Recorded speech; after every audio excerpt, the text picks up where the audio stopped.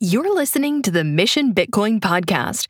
Hey, Reverend Wendy, thanks so much for joining me today. It's a pleasure to meet you. And kind of just so you know, I'm by tradition, a conservative. So it's interesting to have you on the show. I lived in the DC area for about 15 years, and I trained at Walter Reed Army Medical Center, the old one that's closed on 16th Street. And my youngest child went to American University, and her husband went there as well. So very familiar with Washington, D.C. Well, as familiar you can be, living outside the Beltway, but fair enough. And but I heard you on the Progressive Bitcoiner podcast. I was fascinated by your story. It sounds like you have a love for helping people. As a surgeon myself, I know what that's like. But I was really intrigued, honestly, by your story about Bitcoin and just running as a representative for the district, that whole intersection. So just for the audience sake, if you just kind of start by introducing yourself, your background, and then we'll go from there. Thanks so much. Sure. Thank you so much. Mr. Dr. Melder, is that what? Reverend Melder? No. Patrick is fine. Okay, Patrick. Thank you so much for having me. I really appreciate you reaching out. As you mentioned, my name is Reverend Wendy Hamilton, and I'm the current candidate for United States delegate to the House of Representatives for Washington, D.C. So I'm very excited to be in the midst of running a race that will hopefully take me to the place of being able to represent the great residents of the city, soon to be state of District of Columbia. That's awesome. So I'm just glad to be here. Also, you mentioned your ties to the area. Yes, Walter Reed, of course, is not open as Walter Reed, but they've turned it into condos, and it's got a nice park around it. Nice. The last time I saw it was barred off, and deer were roaming around, and it was overgrown. It was horrible. Yeah. Oh, it is fancy schmancy now. Oh, nice. Okay. They have outdoor jazz concerts and everything, farmers market. So it's beautiful. Oh, wow. And that's up there in Ward 4. I'm from Ohio originally. I was born in a small town there, came to DC back in 1986. Don't start counting the years now, to go to college at Howard University, and graduated from there with my bachelor's degree. And then later in life, feeling called to ministry, went back to Howard School of Divinity and got my master's in religious studies, and became ordained back in 2016. And so, yes, I am Reverend Wendy Hamilton. I love DC because I've been here since I was 17 years old. Essentially, I consider DC my adult home. This place grew me up. This is where I've come to settle and to connect and build out community and learn more about how I could be of service to my fellow residents in DC. And that's sort of what prompted me to consider running for office. This is not something to undertake lightly or just to wake up one morning and say, you know what, I ain't got nothing else to do with my life. Let me put it on hold and run for office. That wasn't the case at all. It honestly played into my background of being a public servant, if you will, and understanding on many levels that public service is a form of ministry. And so after a soul searching process and talking to some political advisors, decided at this time to take on this challenge of running for this role. That's great, Wendy. Thanks so much. I just as to be honest, a white male, but living in the DC area, seeing some of the struggles of the African-American community, and really, I guess what's endemic in a lot of big cities. I appreciate your willingness to serve the community by what you're doing. How do you, as I'm kind of rolling into that question, because it pertains to what can we do to help the African-American community? And I guess, how do you think Bitcoin's going to be able to do that? And I guess before I ask that question, just kind of tell us your history with Bitcoin, and how you found out about it. So let me say that I'm still learning. I think that Bitcoin and cryptocurrency is going to be an evolving process. We're all going to be continually learning. But the way I came to know about it essentially is that last summer, around the time that I launched my campaign, well, let me go back even further than that, because I launched my campaign in January of 2020. Wow. And I want people to understand I did that because I understood, 2021, January 2021. I'm sorry about that. Because I am facing a 32-year incumbent here in the DC area. And you don't run against a longstanding incumbent with citywide name recognition, in 3 months or 6 months. You have to get a head start. Yeah. So when we got started on this campaign back in January of 2021, there were a lot of issues as we were shaping our policy platform that I want to make sure were included, including economic justice. Absolutely. And so when we talked about how do we level the playing field, how do we get more opportunities, particularly for Black and Brown Americans to succeed in our economic framework here in the United States, what do some of those opportunities look like? Well, right around that same time, there was this big interest in cryptocurrency, in Bitcoin, in Doge, in all of the different, coins were coming about, and everybody, as well as AMC stock, and there was just all this hype around what was going on. And so I turned to my team. I had a couple of advisors on the team who I knew had been in the crypto space really since 2014. Wow. Okay. And so I said, tell me what's going on. Help inform me, because I feel like this is something. I feel like it's something I need to be aware of, and is it something that will fit into the framework of our policies? Because I think that if that is the case, then we want to be in front of this. I want to be a forward-thinking candidate. So we had a few meetings, and they came back and they said, you know what, Wendy, I think this would be excellent for you to begin to incorporate, because number one, it's here, it's the future, it's going to happen. But number two, the Bitcoin community in particular, they're looking for inroads into the political community.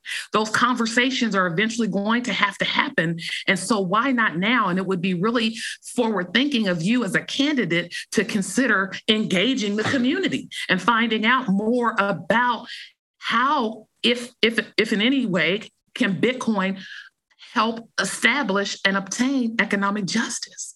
And it made sense to me because I'm looking around the world, and I'm looking in El Salvador, and I'm looking in Nigeria, and I'm seeing these countries that are adopting Bitcoin, and that some of the people who are less fortunate being able to have financial liberation and get money to their families, and without having to go through the middleman, without having to go through banks, without having to be assessed these exorbitant fees that take away from the amount of money that they're trying to send. And so it looked like it was empowering people, poor people. And I said, oh, wait a minute.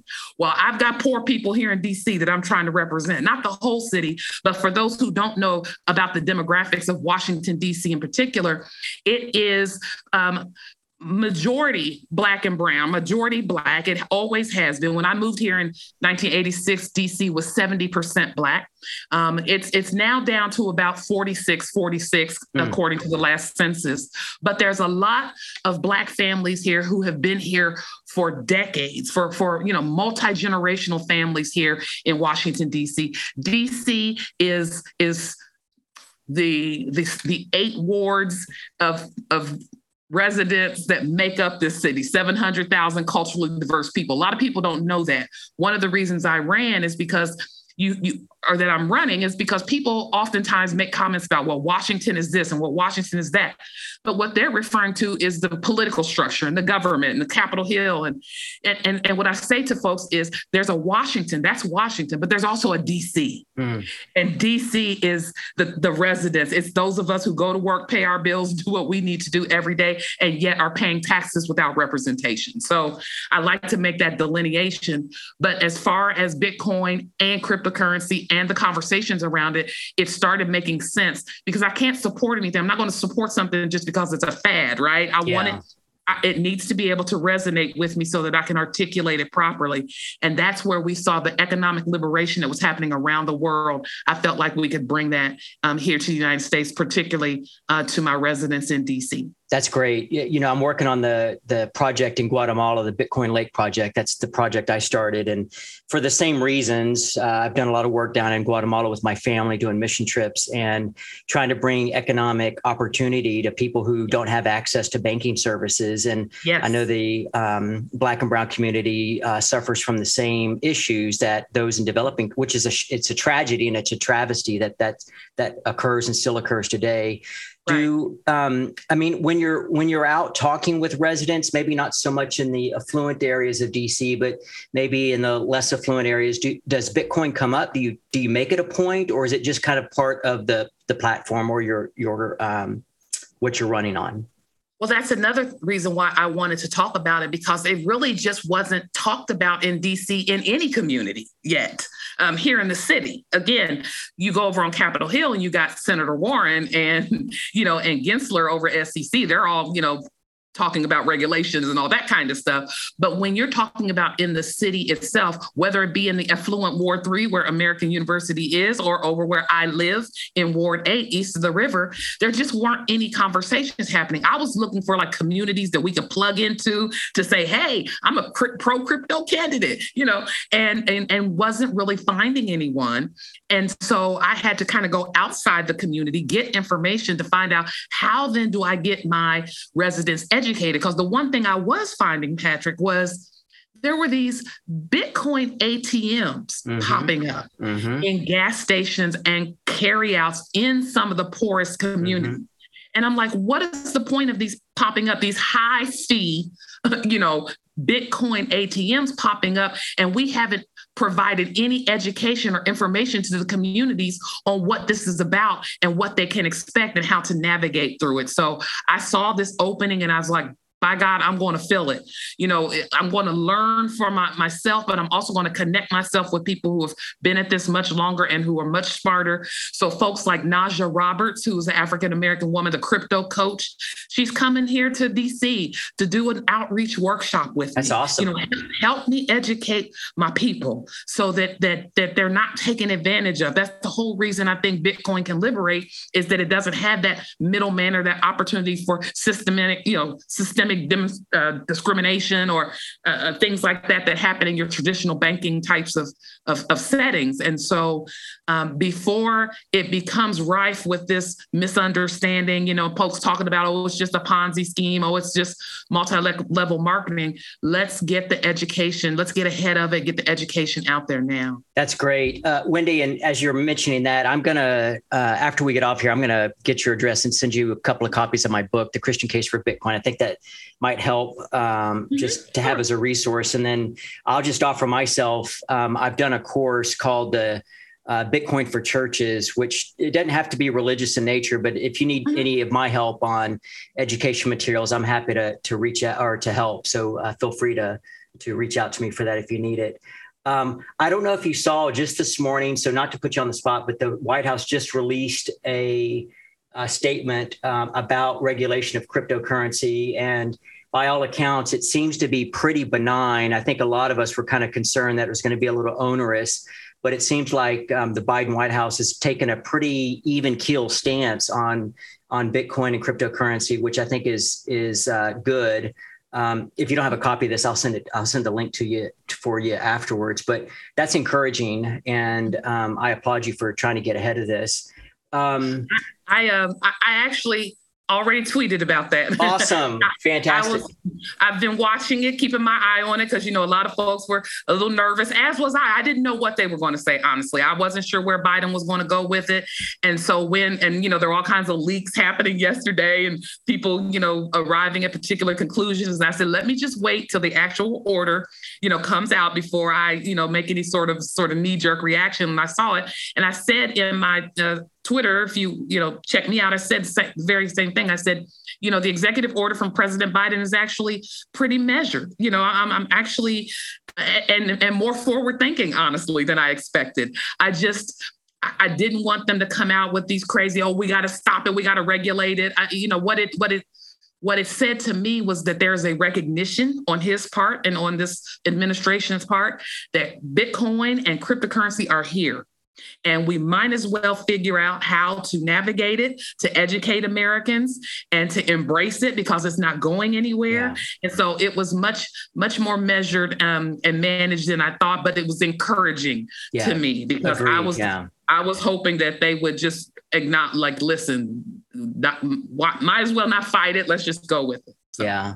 What is the, speaking of demographics, what's the unemployment level in the brown and Black community? What's the rate running right now? And how did the pandemic affect that? And what do you think, the inflation numbers, I think we're getting new inflation numbers tomorrow. I don't think they're going to look very good.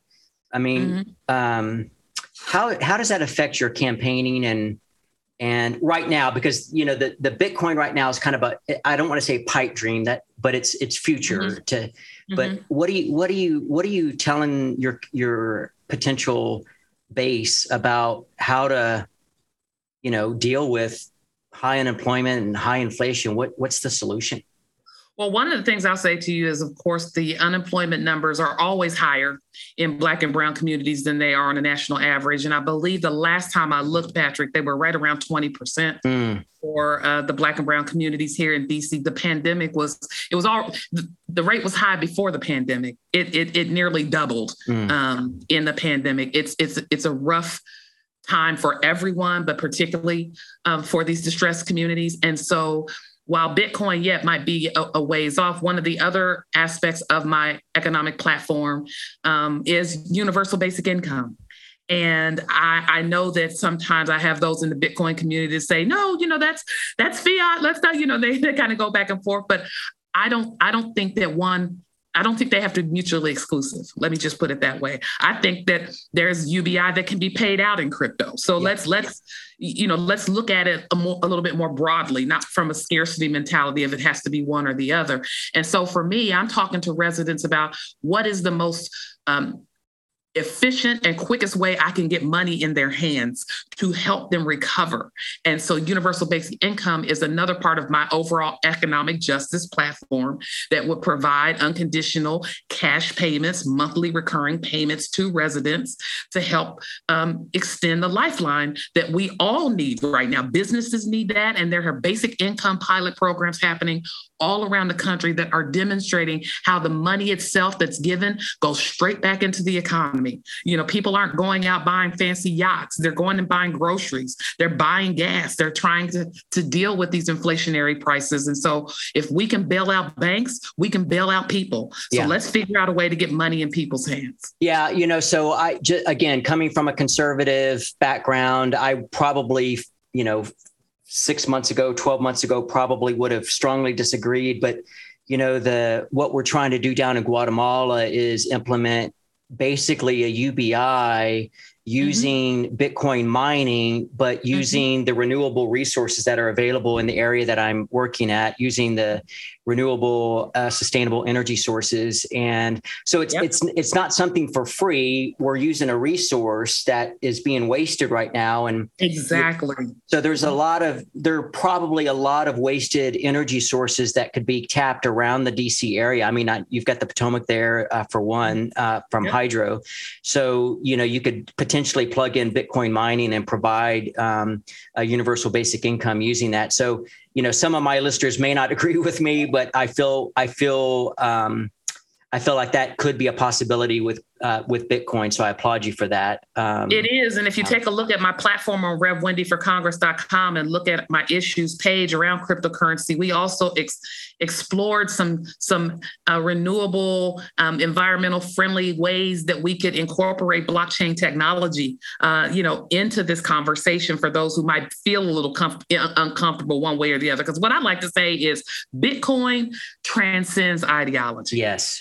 That's why you're on the podcast, because that's exactly why you're here, because I think that hopefully something like Bitcoin is, we need to find common ground here in America. And I think that, and I'm going to scold you as a future politician. Well, you are a politician.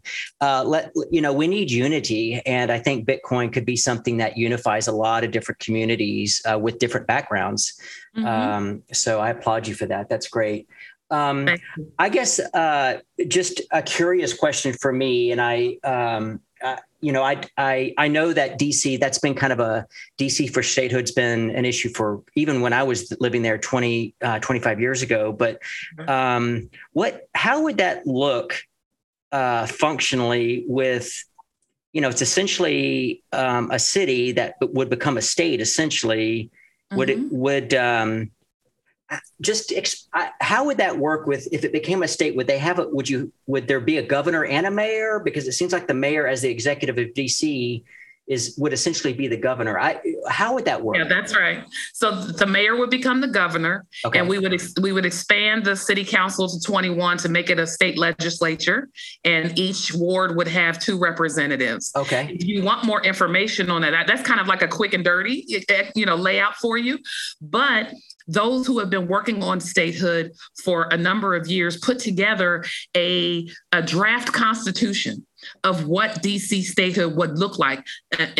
First and foremost, changing the name to the Douglas Commonwealth after Frederick Douglass. Sure, absolutely. So you can look that up, the Douglas Commonwealth Constitution. It is online and available for review if you'd like to get in the weeds in terms of what statehood would look like. But it's a fight. You're right. It's been going on since you were here. It's been going on, since home rule was established, back in 1976.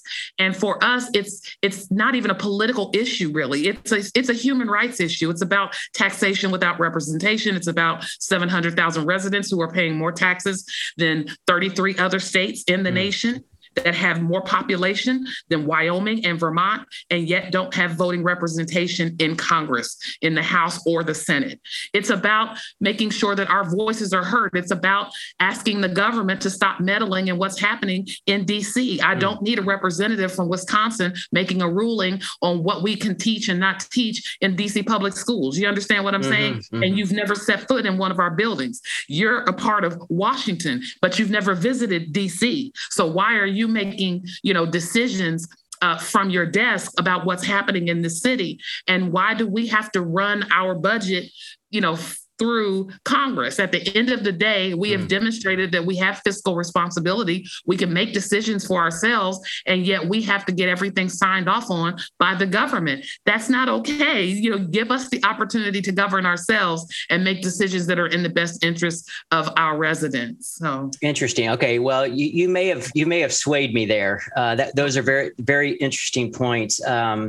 Especially the population aspect, because you're right. I mean, we've got states that have less population than that. That's interesting.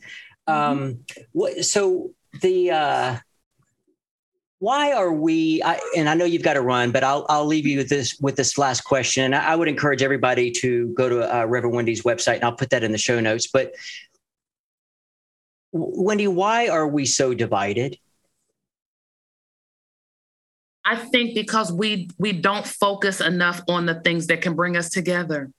And honestly, division is easier than togetherness. You understand what I'm saying? Oh, yeah. It's easier for me to hold animosity and unkind feelings about someone I don't know much about than it is to take the time to get to know them, to listen to them, to recognize that they may not agree, that we might have differences, but that doesn't make us, superior or inferior to one another. I like to say to people, different does not make you inferior. It just makes you different. Yeah. So if I think differently than you, if I pray differently than you, if I worship differently than you, if I love differently than you, it does not make me inferior to you. It just makes me different. Yeah. And when we get to the place where we can agree on that, or even agree to disagree without being disagreeable, we'll start to see more uniting. Now, I will also say that typically in America, issues will come up that will remind us of that. And I think that the pandemic, to a certain degree, gave us at least an opportunity to see that the pandemic didn't just, everybody got hit in one way or another, whether it was your business, whether it was us having to stay home, regardless of whether you agree with that or not. The pandemic did not discriminate against all of us as Americans and around the world. were affected in one way or the other. And so it's opportunities like this, I think, Patrick, that give a chance to be reminded of just how, how similar we are. We're all one pandemic away from being in a crisis situation in terms of our lives and situations. We're all, these gas prices and things like that is affecting all of us, not just a few, maybe some more so than others. But I think we just have to begin to remind ourselves that we do have more in common than we do that is different, and give ourselves permission to start letting down some of our fears and our preconceived notions about one another and having a conversation. Great. That's great, Wendy. And by the way, counting the years, we're about the same age. Is that right? Okay. Hey, it's a good age. It's a good age. Yeah. Well, great, Wendy. Thanks so much for your time. Yeah, thank you so much for having me again. Check me out, RevWendyForCongress.com. Love to hear from you. And I'll be in touch with you about connecting and getting some education to the folks of DC, the Awesome. Douglas Commonwealth.